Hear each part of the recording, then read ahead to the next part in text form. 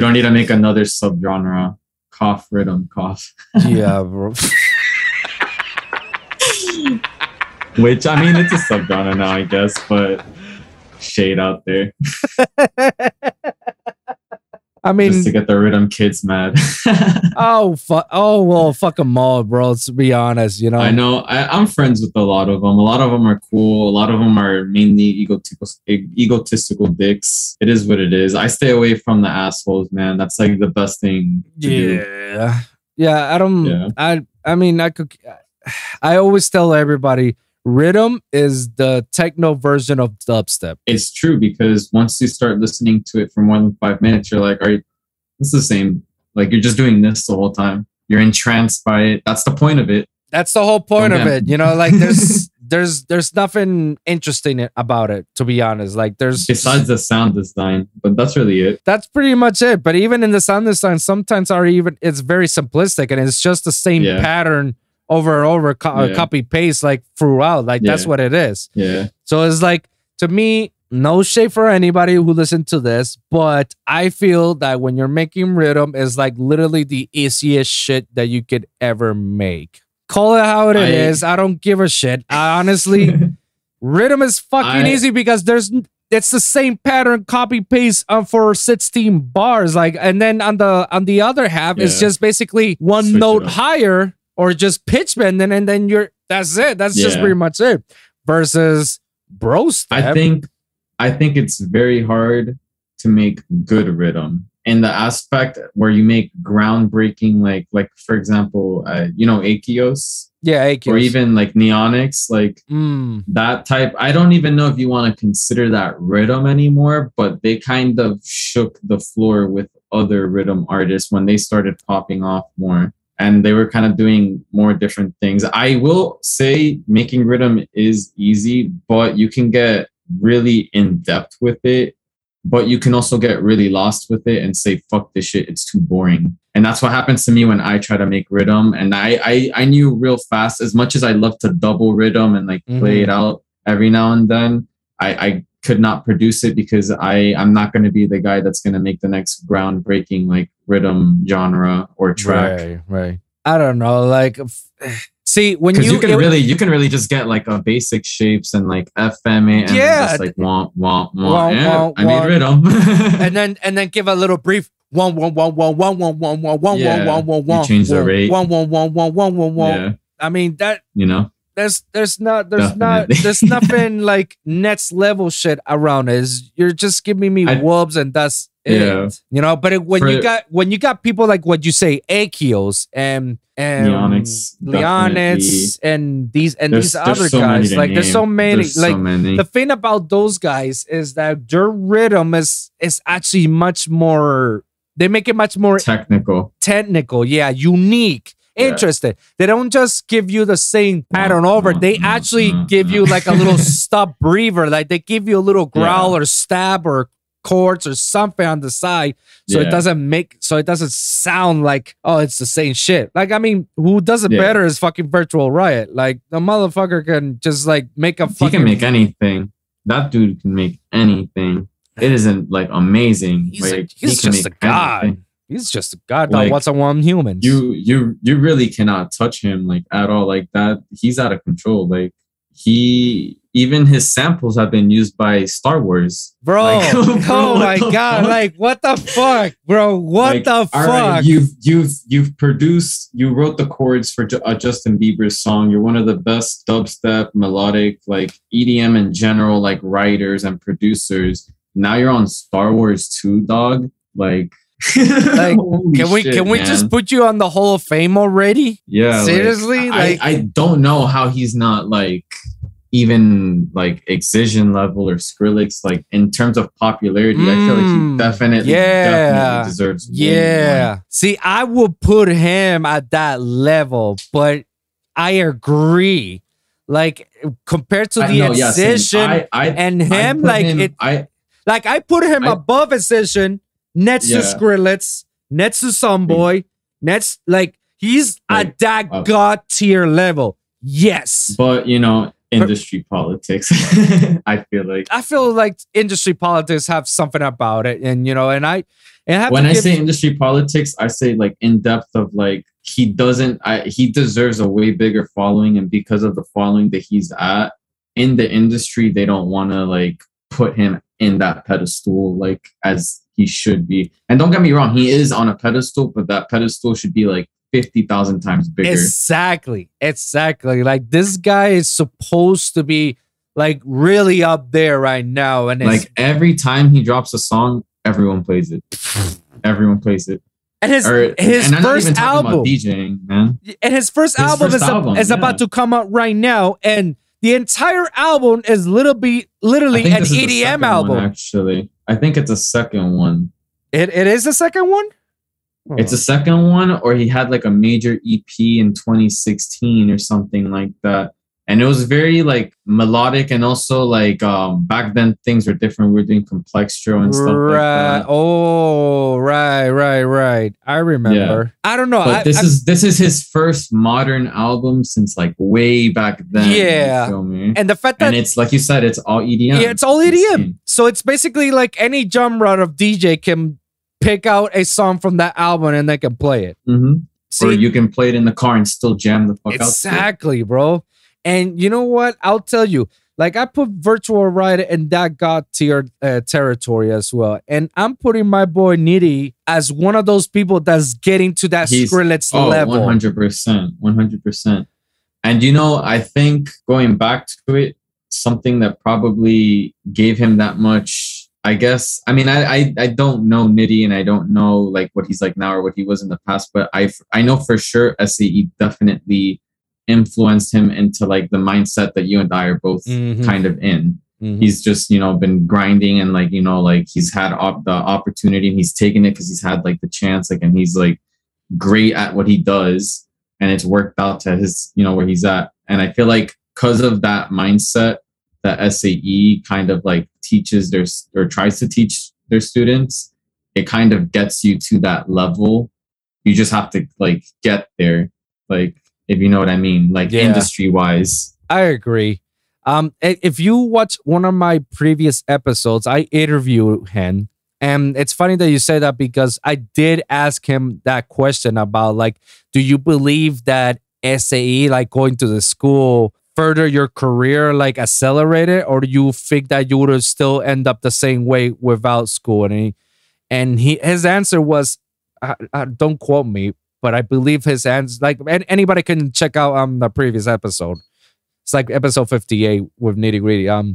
I believe he did say like he would have ended up with or without the school. It's just that in the school you meet so many people with so many backgrounds that exactly that expands your horizon. That expanded his horizon. Like it was through school that he managed to meet someone that knows one of the Marleys, and then got to the Marleys and got him to do the remix to Skip Marley's music. I think it's because one of the teachers in that school, I forgot his name, and he's a damn good engineer. He's recorded most of the Marleys.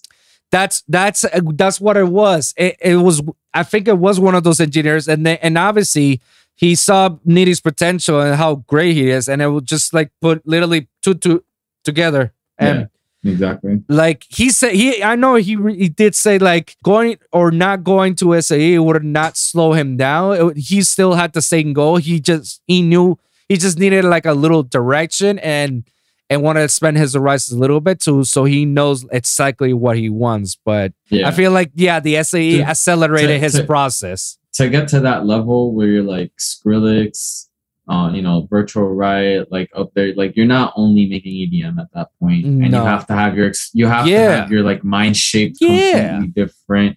And you know, most people, like if you're only thinking of like EDM, like that's not like, if you expand your mind past EDM, even as just a producer, you will make 1, a lot of money, and 2, gain a lot of experience. That 3, you can like now put into your music, like now knowing all this background of all this new music that you're like working with and learning, you know. I agree, bro. And that puts you at that level, like, you know, look at Skrillex. He's when he dropped a song with J Balvin, I was like, what the fuck? Coming from someone who lives in Hialeah, like, and listening to those Hialeah folks listening to J Balvin and Skrillex. Exactly, you know, like I'll just be chilling at like I'll just be chilling in like I don't know, like I'm just chilling in a friend's backyard and like someone's neighbor is just like in the distance blasting music and you'll hear dancing in the ghetto, like that song. I'm like, bro, who the fuck is that? And they don't like give a shit that it's Skrillex, it's J Balvin to them. But I'm like, damn, like that's how much cultural impact it has. That he's like, you know, he has his mind expanded. That he's not like, I'm not gonna work with this dude because I don't like it's that type of music. Fuck that shit. Exactly. I think that's something also about SAE that I mean I always knew that I could expand to that, but they're like, hey, you should really, really look at everything you have on the table. I agree. It's like it's one of those times in which one of these professors says like you don't know what may happen in the future. Like you don't know where you may end up. Maybe music production wasn't in it for you, but you still ended up working on a great job that makes a lot of money doing this or doing that. And it's because of you learning how to do this is why you're here, you know? 100%. Exactly. I mean, expanding your horizons, bro. That's pretty much it. I mean, as far as my life's concerned, I've always want to be part of audio. Like anything that was audio related, like my whole life was all about before that. Audio school, when my friend was trying to like record himself and he couldn't, I would like, this was like 11th grade high school. I would be like, yo, I have like my shitty laptop with Ableton. I can come over and like record you. Like, you're my boy. Like, why the fuck wouldn't I?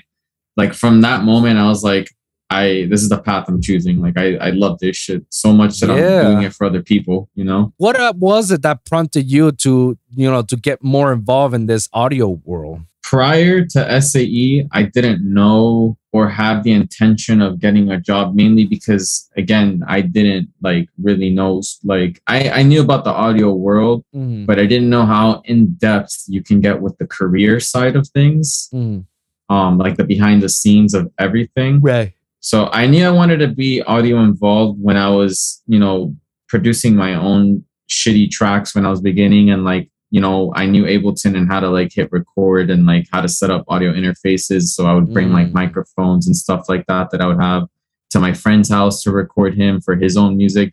At that point, I definitely knew I wanted to do audio. I just didn't know how to make it into a career. Once I got into SAE, I was like, for sure, like audio, like I want to do this. And now I know how, like in the terms of the career side of things, like how to make it a career. And like, yeah, so I guess you can say like at that moment when I started producing more for my friends when I was like 16, 17, that I was like, okay, this is definitely like audio in general, like wherever this takes me, I want to do it. And what type of music actually got you in general that, you know, that you started off with all this? I think it's like really funny, but I was like that one like 13-year-old, 14-year-old that heard dubstep, and I was like, I need to know how this, like how Skrillex made Scary Monsters and Nice Sprites. Like how do you go about making that? I didn't know what a DAW was. I didn't know what a synth was. Like I knew about like stuff like Daft Punk and like even Deadmau5, but more of his vocal stuff, not like his just instrumental music. And then when I really found Skrillex and like discovered dubstep as a whole, like UKF, like their compilations that they would post and stuff like that, I was like, holy shit, how do you do this? And that urged me to explore audio and I guess like production. So what genre really tends you to incline the most? I want to say bass music as a whole, because I don't want to say just dubstep, because now like you can't really just say dubstep since it's evolved into so many different things. Yeah.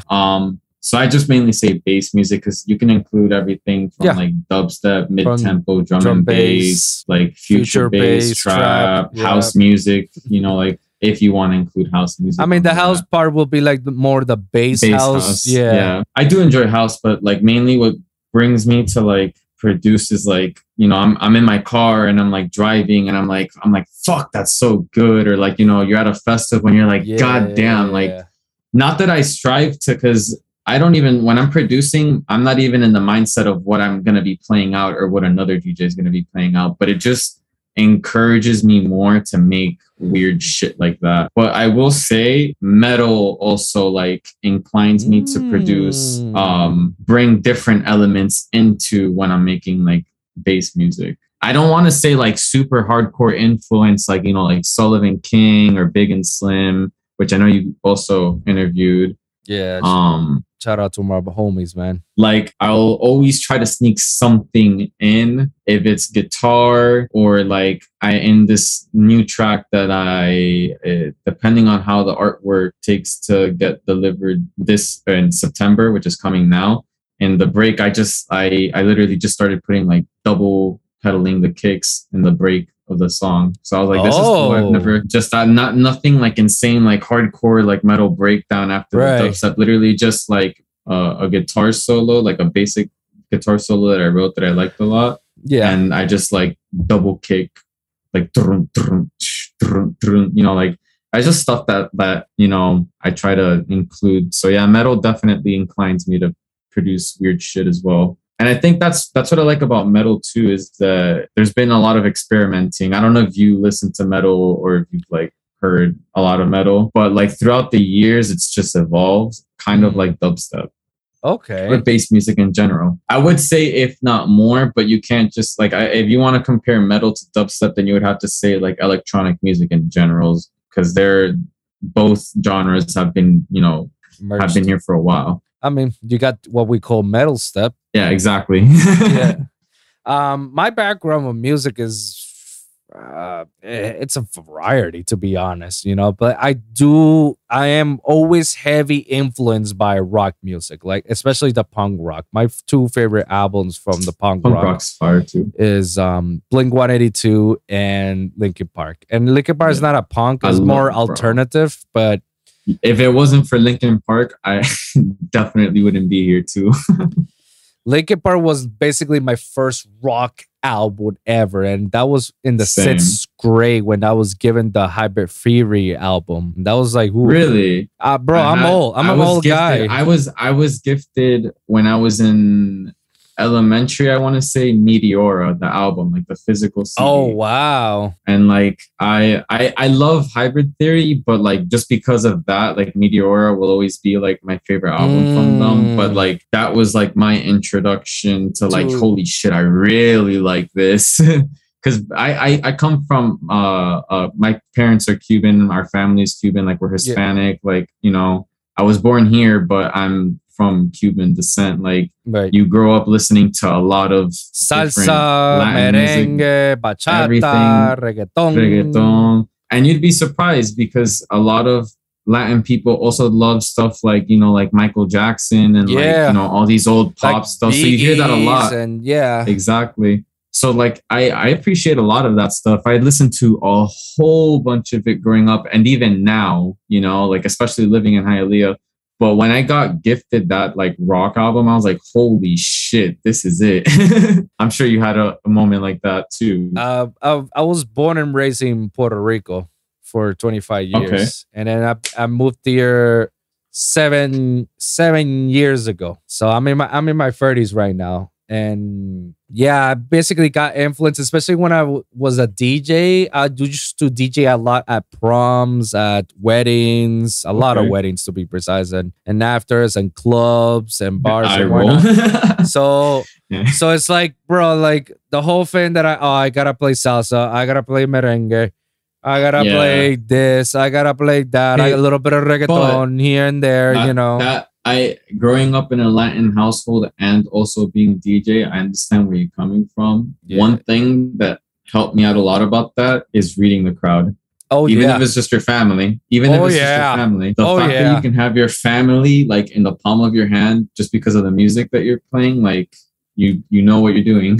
I think especially if you're gonna go into like the nightlife like scene. Yeah. If you play the like just one wrong track, like the whole crowd is like, all right, yep. Yeah, I mean, most of my success here in all the Florida shows and festivals is because of me knowing how to read the crowd. Like, usually, I'm always prepared with a playlist. Like, I know more or less what I'm playing from beginning to end, and like what I want. And then you know how many songs you're gonna play in a set, so you put like a bit more than that, so you have a lot more variety. Yeah, and then that's what I do too. And then based of what I'm playing, I see the crowd, I read it, and if there's like a song that's not really catching it, I switch it up really quickly into something, and then grabs the crowd's attention, and they'll be like, "Whoa, what the fuck? What just happened? Like, what are you doing?" And then I grab their attention, I crank it up, and then just like go nuts, and that's where I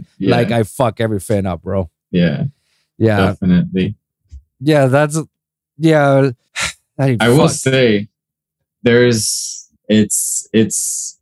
wouldn't say a lot easier, because technically sometimes it isn't, depending on your setting. But for the most part, especially if you go to a dubstep show, like from the beginning to the end, it's like if you can go hard, like everybody will be jamming out. Right. But you just have to learn when are you gonna go out, because sometimes you don't even want to overkill it. I think one of the best things, especially like talking about dubstep crowds to do, and like also talking about reading crowd, throwing like a curveball at the crowd always gets them. Like, you're playing heavy dubstep, it's going to like a build up after a heavy drop, and you play like an experimental bass song that's like in the same tempo that like everyone's like, what the fuck, like or you just play like, something completely different, like a Peekaboo song, for example, after playing like a bunch of Never Say Die songs, that are like just straight hardcore dubstep, and then you play something a little different, like Peekaboo, Wakan.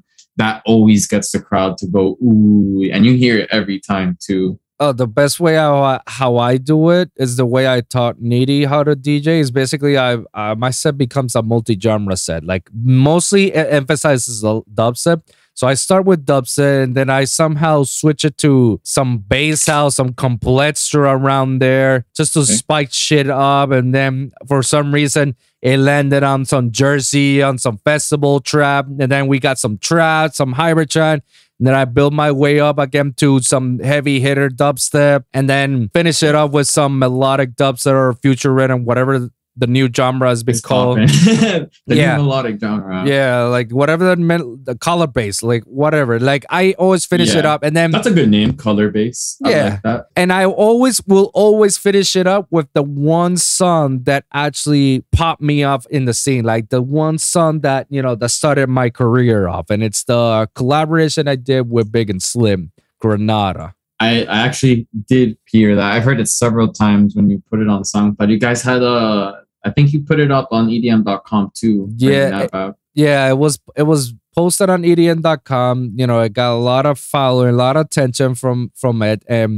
Adventure Club played that song on Lollapalooza, which is really fuck yeah, dude. We're huge. Lollapalooza's, and the thing is that they played it twice on Lollapalooza and another festival. And me and Big and Slick were just like, whoa, what the fuck? And the crowd was just going nuts when they performed that song. There?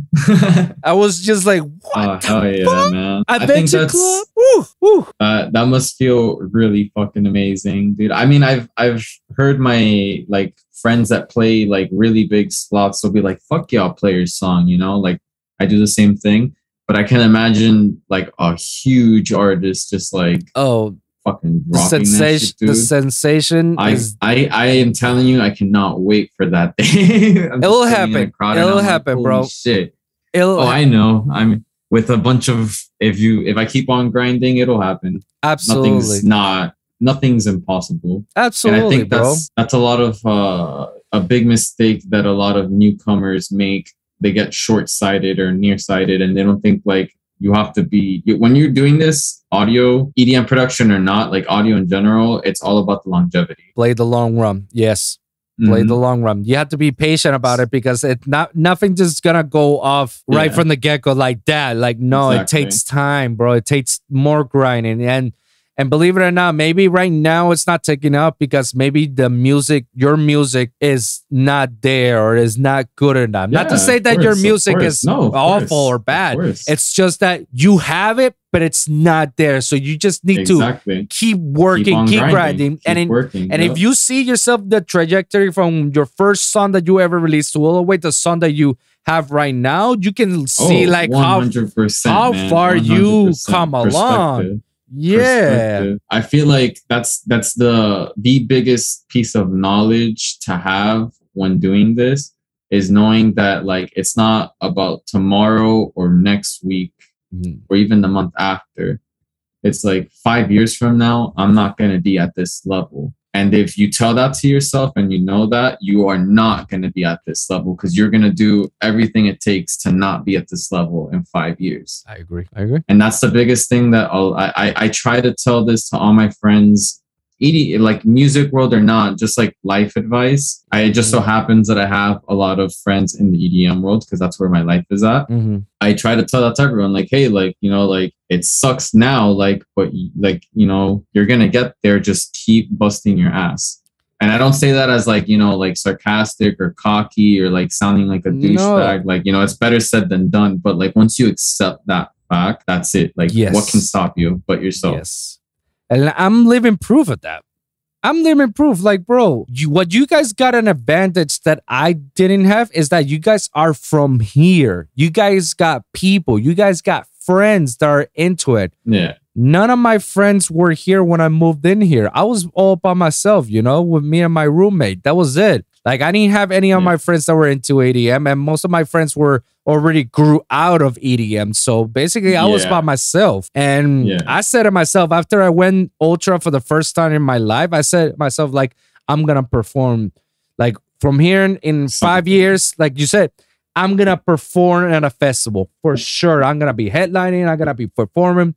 I will achieve some sort of way. Like, I'm going to be there. And you know what? That same year that I went to Ultra, that same year I worked with Lucho and Apex. Back then it was called Committee Events. I work under Life in Color. And they did a lot of cinema events with them. Yeah. My first show was Jello Claw. After 6 months working with them. 6 months. Yeah. A lot of times people tell me like, yo, I've been working with these guys for a year or two, and it's just now that I got a slot by Life in Color. Yo, you've been working here for 6 months, and you already got a Life in Color slot. And I'm like, if memory serves right, that cinema slot that you went back to back with Audigy was that crowd was huge. Yeah, for the time slot, I was like, shit, man.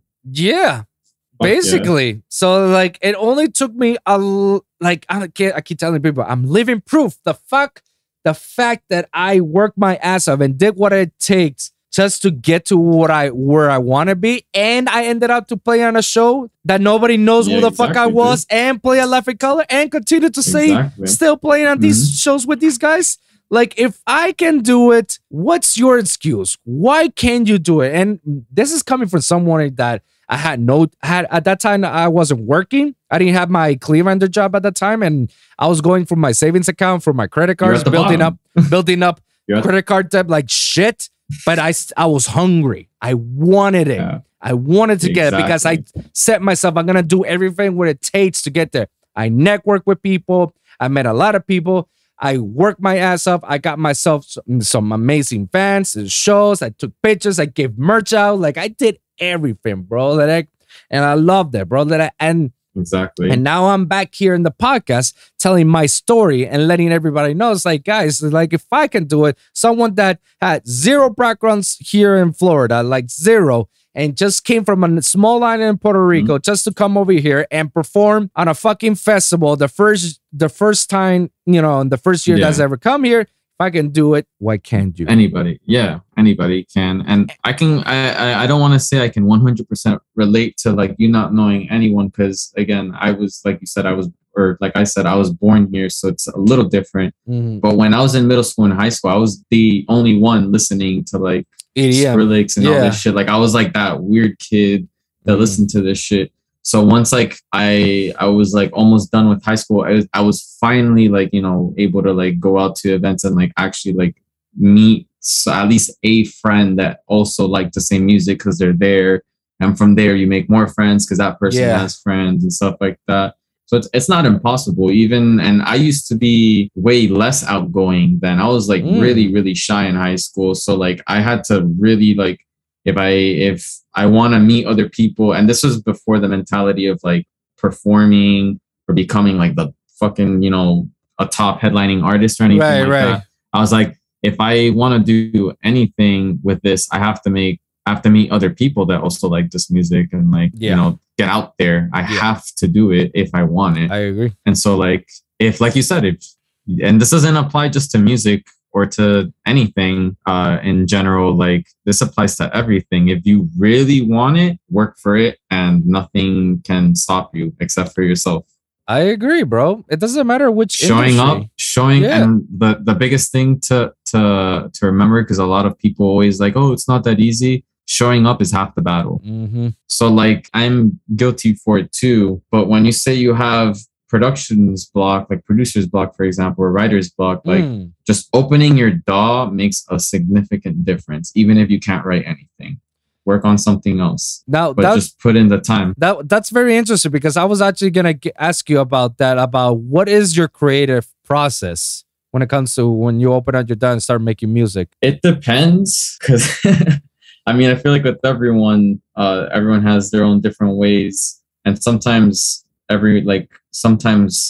your way is like very random, or maybe other people think it's random. But sometimes and very rarely actually, I'll have a melody in mind or something like that. I actually just started like doing that more, like just like singing or humming to like my phone, like random like rhythms or just like bass sounds, and I'm like, I can not just only resample it, but I can also like, you know, take this, listen to it, and like, okay, this is an idea. Now let me like translate this on Ableton to like other things. So I never really have a genre in mind, but typically I am trying to produce something that I would like to put out. Even if it's not like game changing, I'm not gonna like, you know, not, I guess, finish it or like put it out. Like I'll still have it because I liked it and I worked on it. I'll either have something in mind or not. And typically when I don't, I'll just sample search and see what I like and see what I can get together.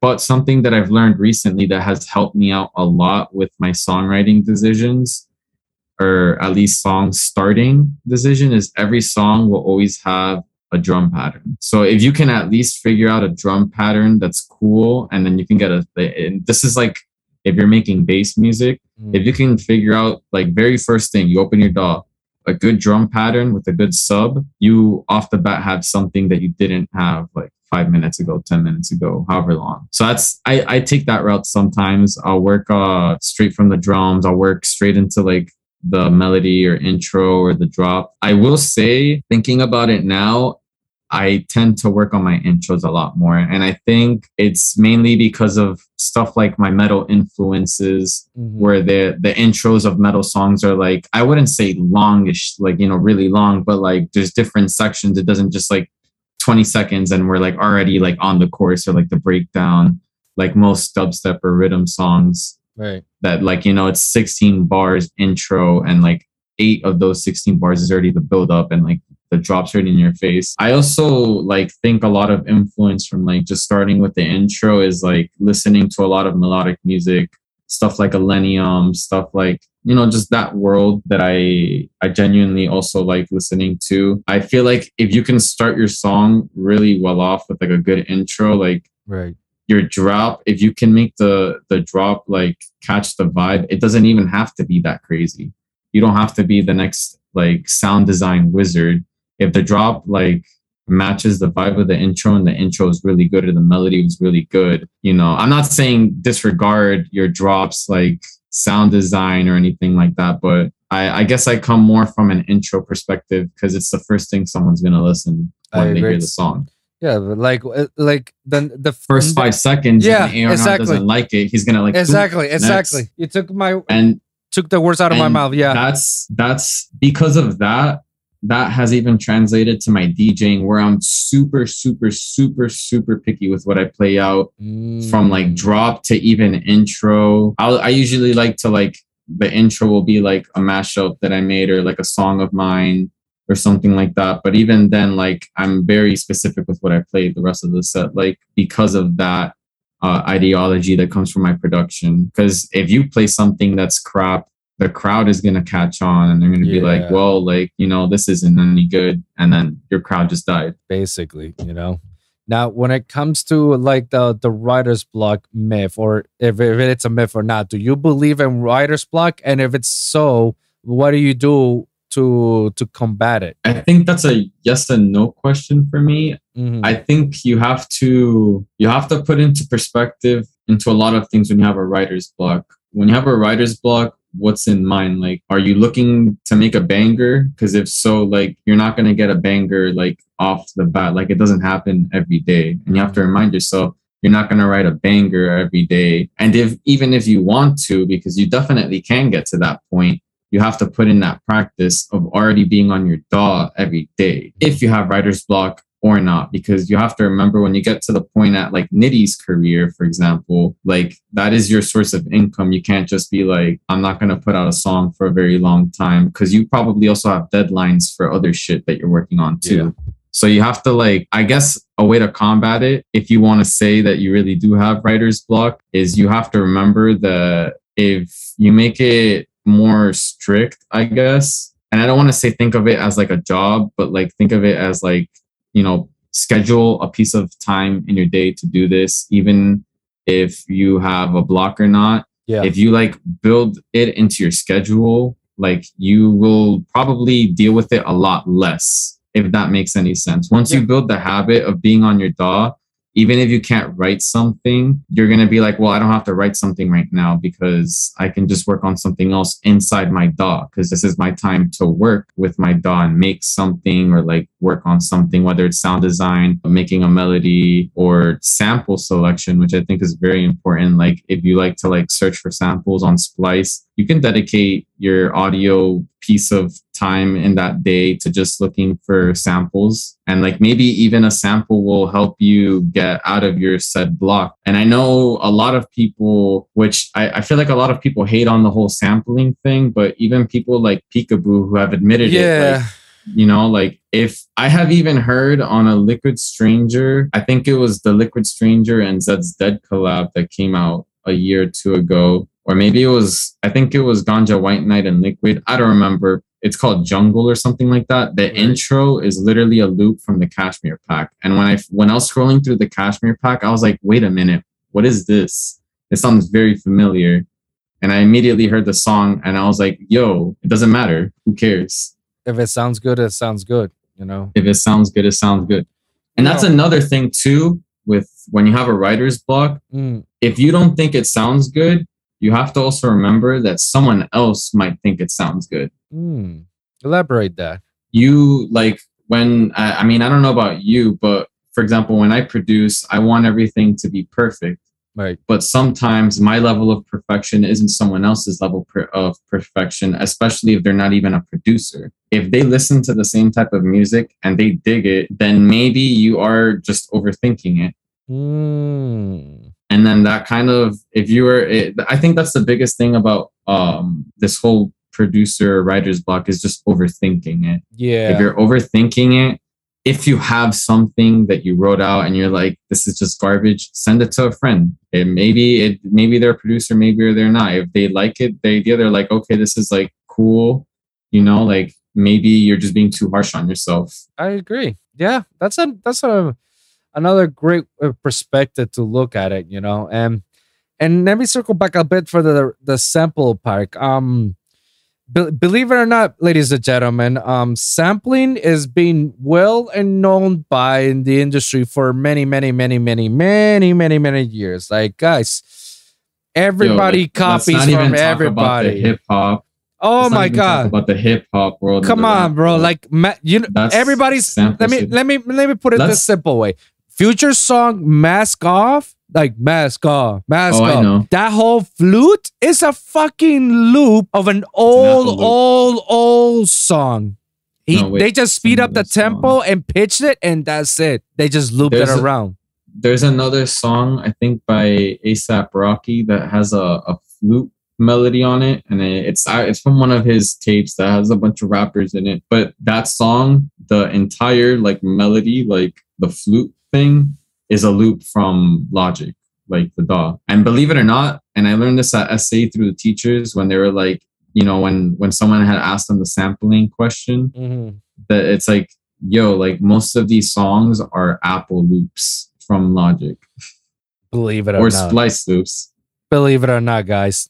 Like, and people would never figure that out until you tell them. It's like, yeah, like that's a sample for this pack, or and then like like you were saying, it goes beyond that as well. Like, you know, like sampling other songs, like especially like early electronic music would sample a whole lot of disco. And yeah, like the old school EDM, bro. Before it was called EDM, it was electronic dance music. Like they used to sample a lot in the disco stuff. Even just electronica, like yeah. And then hip hop as well. Hip hop samples. Hip hop goes beyond disco. They slap it into your face. Like, yeah, we sample it. Everything. Yeah. Like it'll be like an old jazz song from like way back, and like they compress it. They get rid of the low, and like, you know, they loop it. It makes it sound good. Bro, the Kanye beat is actually crazy. Kanye West song "Gold Digger." Yep. You know, like what the fuck? Meek Mill's album, the intro was from a Phil Collins, aired in the night. Like these hip hop artists, they slap it to your face. But like, guys, I know maybe for your moral ground, like sampling is like, that's not creative, but guys, maybe it is creative in some ways. It is creative because if you use it the right way. Exactly. It's all about doing it the right way, because I feel like when someone says, like, the bad stigma behind sampling is someone thinks you just grab this, do that, nothing, you just drag and drop it. But there's a whole lot of it that goes into it. Yeah. I wouldn't say all the time, but if you really want to get creative with it to get past that moral thing, post-process, do a whole bunch of things, reverse it, inverse it, you know, like, maybe write out the melody of the loop on the piano roll and like arpeggiate it, you know, like sampling doesn't just go beyond. Sampling doesn't just go beyond putting it on your DAW and then putting a drum beat over it. It goes way beyond that. Yeah, that's the part when I tell people, is like, yo, my method of sound designing is basically resample. Like, give me a sample, like a shot, like a drum loop or a bass loop, whatever. I'll post process it like. So many times. It works. Yeah, like I'll resample the shit out of it to the point like you would never know I got this sound for a sample loop. Exactly. You will never know. Exactly. Like and you said it before, Peekaboo has openly admitted it that he samples. And I remember that he once did a fucking drum out of a fucking snare loop or a drum loop, something like that. It was just like, I think I saw it. And that dude made like one of the biggest songs of 2018 with G-Rex, Baba Tunde. Yeah. Like, it doesn't matter. It doesn't matter. You just have to be creative about it. Just like use that creativity. The biggest thing about it, if you're producing, and I think this is like a biggest thing that a lot of people don't put into perspective, unless you went to audio school, perhaps you're more aware of it. Close your eyes. Does it sound good? That's all that matters. That's all that, and you can apply that to everything from like, you know, if you're doing a technical melody or like you're sampling or you're mixing and mastering. If you think you're compressing too little or too much, close your eyes, listen to what you're listening to. Do you like it? Does it sound good? That's all that matters. It doesn't matter if you like took this from that, unless like, you know, for legal reasons and you haven't cleared a sample from like an old song. That's totally different. That's a different story. That's a part in which like you have to get involved with lawyers and exactly. But if you're just using a sample pack or something like that you pay for, that's legal for you to use, that's royalty free, that nobody's gonna come to you. Obviously, just fucking use it. Yeah. I mean, that's why Splice is there. It's a utility. Yeah, it's a utility. Look at it as a utility toolbox. It's a toolbox for your arsenal. Like you're gonna. You may not use all your toolbots, but you may use some of them. Yeah. That's why I like Splice, because you can like choose what you want instead of I instead of downloading the whole pack for it, you know, I could just like pre-splice. You know, pre-splice, you would have to pay $80 plus for an entire sample pack that you're going to use maybe 5 samples. Yeah, basically, you know. Maybe you'll use the effects too, you know, for background stuff. Yeah. But in regards to now to sound designing, do you believe that sound designing is a luxury or a necessity for an up-and-coming producer? For up-and-coming, it's not a necessity. I feel like you should learn as an up-and-coming, like you're getting into production, the biggest thing, especially if you want to think about the long run, because you can also think about the long run about this, is songwriting. Songwriting above everything. Because if you sound design something cool, but your song structure makes no sense because you're not good at songwriting. Your melody is just like not on point because you mainly just have only been practicing sound designing. That's a problem. You know, that means now I can only play your drop, which is good in some cases. But like if for example, you're striving for your song to get played out in general, you would want like at least half of the song to be able to be fully played out, drop aside. So I feel like song structure and songwriting is very important. And I think a lot of new up-and-comers overlook that a lot. I mean, you know, what if I've always believed that sound designing should be a necessity for you if you're becoming a bass producer. Like if you're a house guy, you know, or a trance or techno, I'll take that, like you don't really need to sound design, like, because it's just, you can use presets, you know, and you'll be okay. But as a bass producer, when the genre itself is very oversaturated and it's very competitive, like you want to try to avoid sounding the same as others. That's where you actually come out as, you know, yourself as unique. I think though, when you're starting out, when you're jumping straight into, okay, I have like, you know, I finally have my DAW, I have some samples from like maybe a friend gave you a sample pack, or maybe like on Splice you found a few that you like. You coming into the world of sound designing can come off as really overwhelming, especially when you're a beginner. I mean, I wouldn't put it as like that should be your first priority, be a sound designer. Like, no, like if you don't know anything about production and you want to learn how to make music, I would put sound designing a little bit later on. I feel like like after your beginning, like your beginner's like introduction to once crazy world.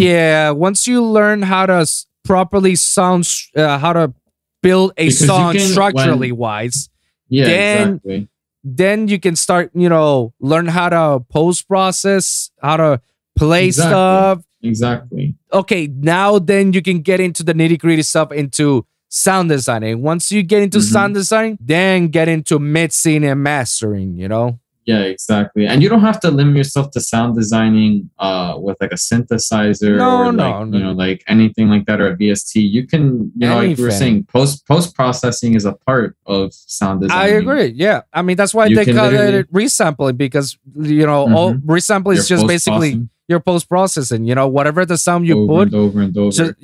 Just over and over. The crazy thing about it is that's become the future of most of dubstep right now.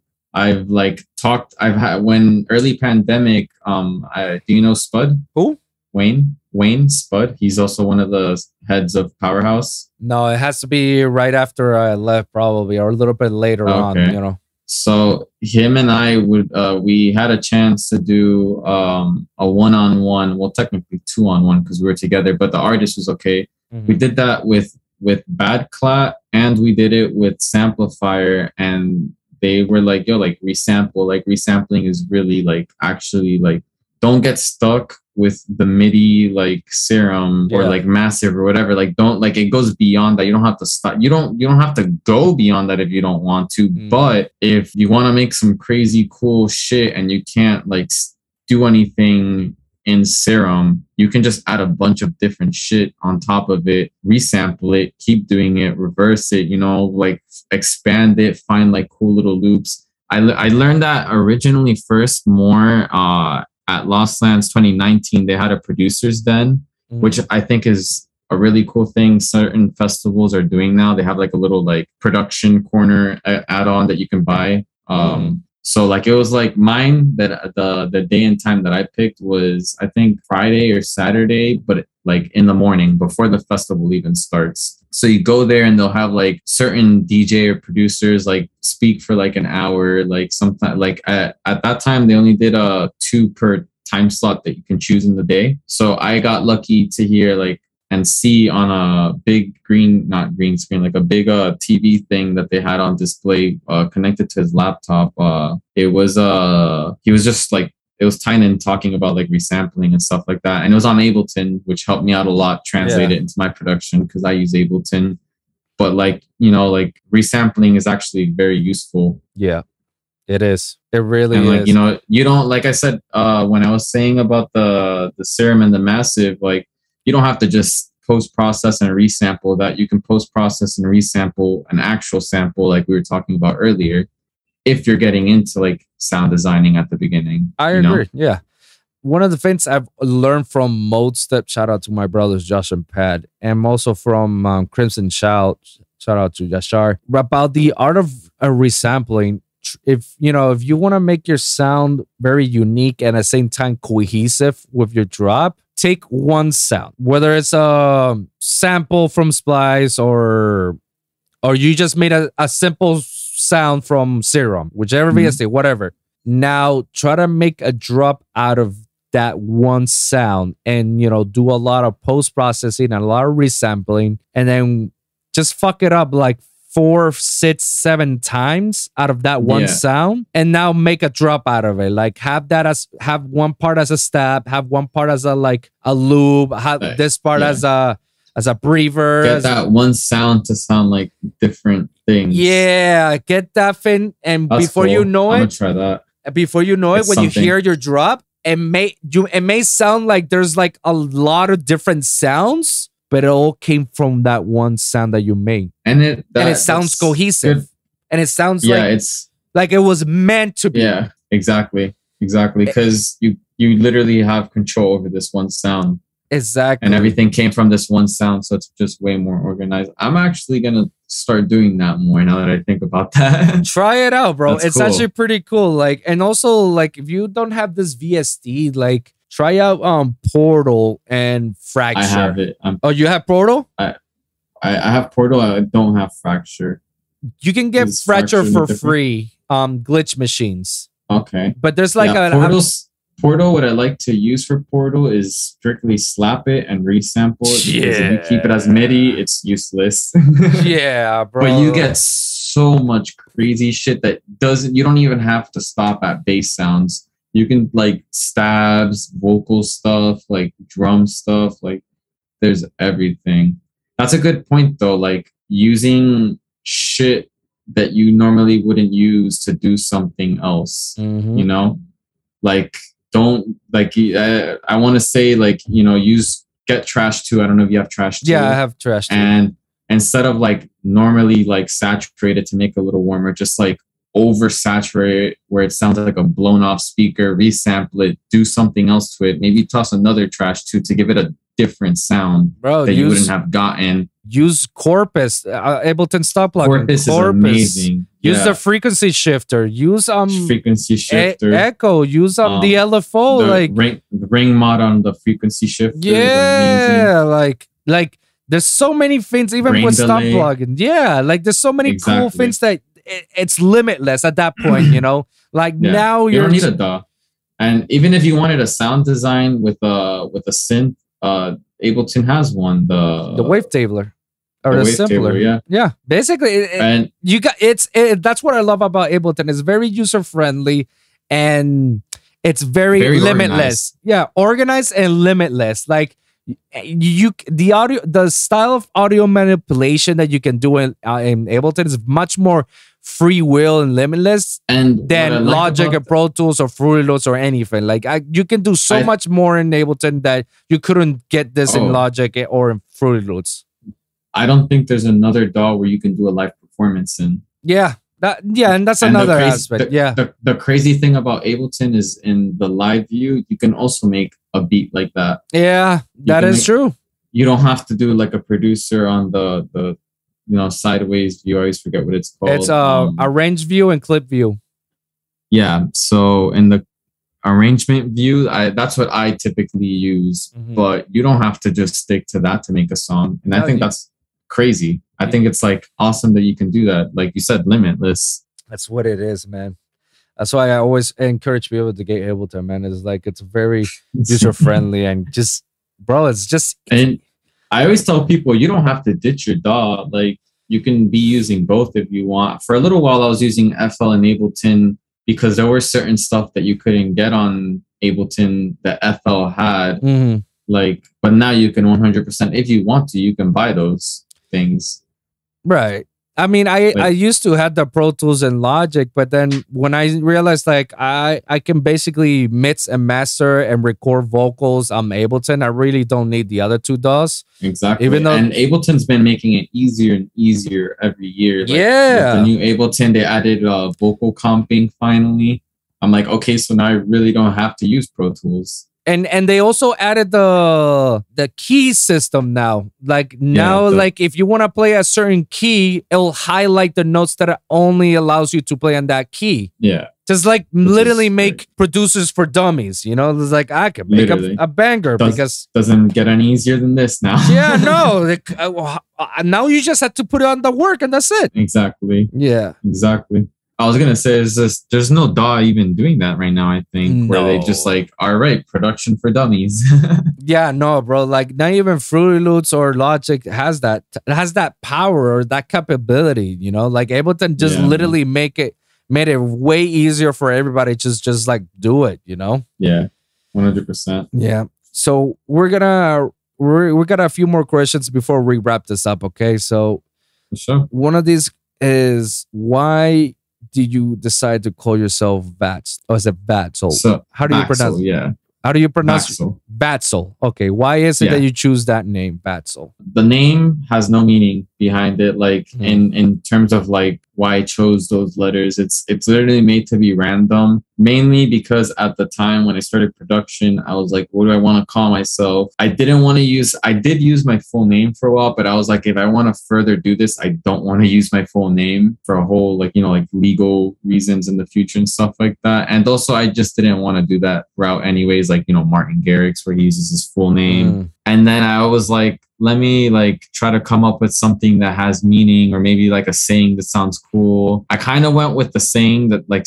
thinking of something that sounds cool, mainly because I really liked Skrillex and how the name Skrillex, like what does Skrillex even mean? Like it's just a bunch of letters put together that sound like cool. So, you know, I kind of went with that route and I was like, I like it. It sounds off the ring of the, like it just rolls off your tongue. Yeah. And it wasn't just me. It was me brainstorming with a friend. I was like, fuck, dude, like, what should I even call myself? Like, I feel like something with a V and an X would, like, you know, sound futuristic and cool. I guess that's something else I was trying to think of too, something that sounds futuristic. So I just came up with Vaxle randomly. Okay.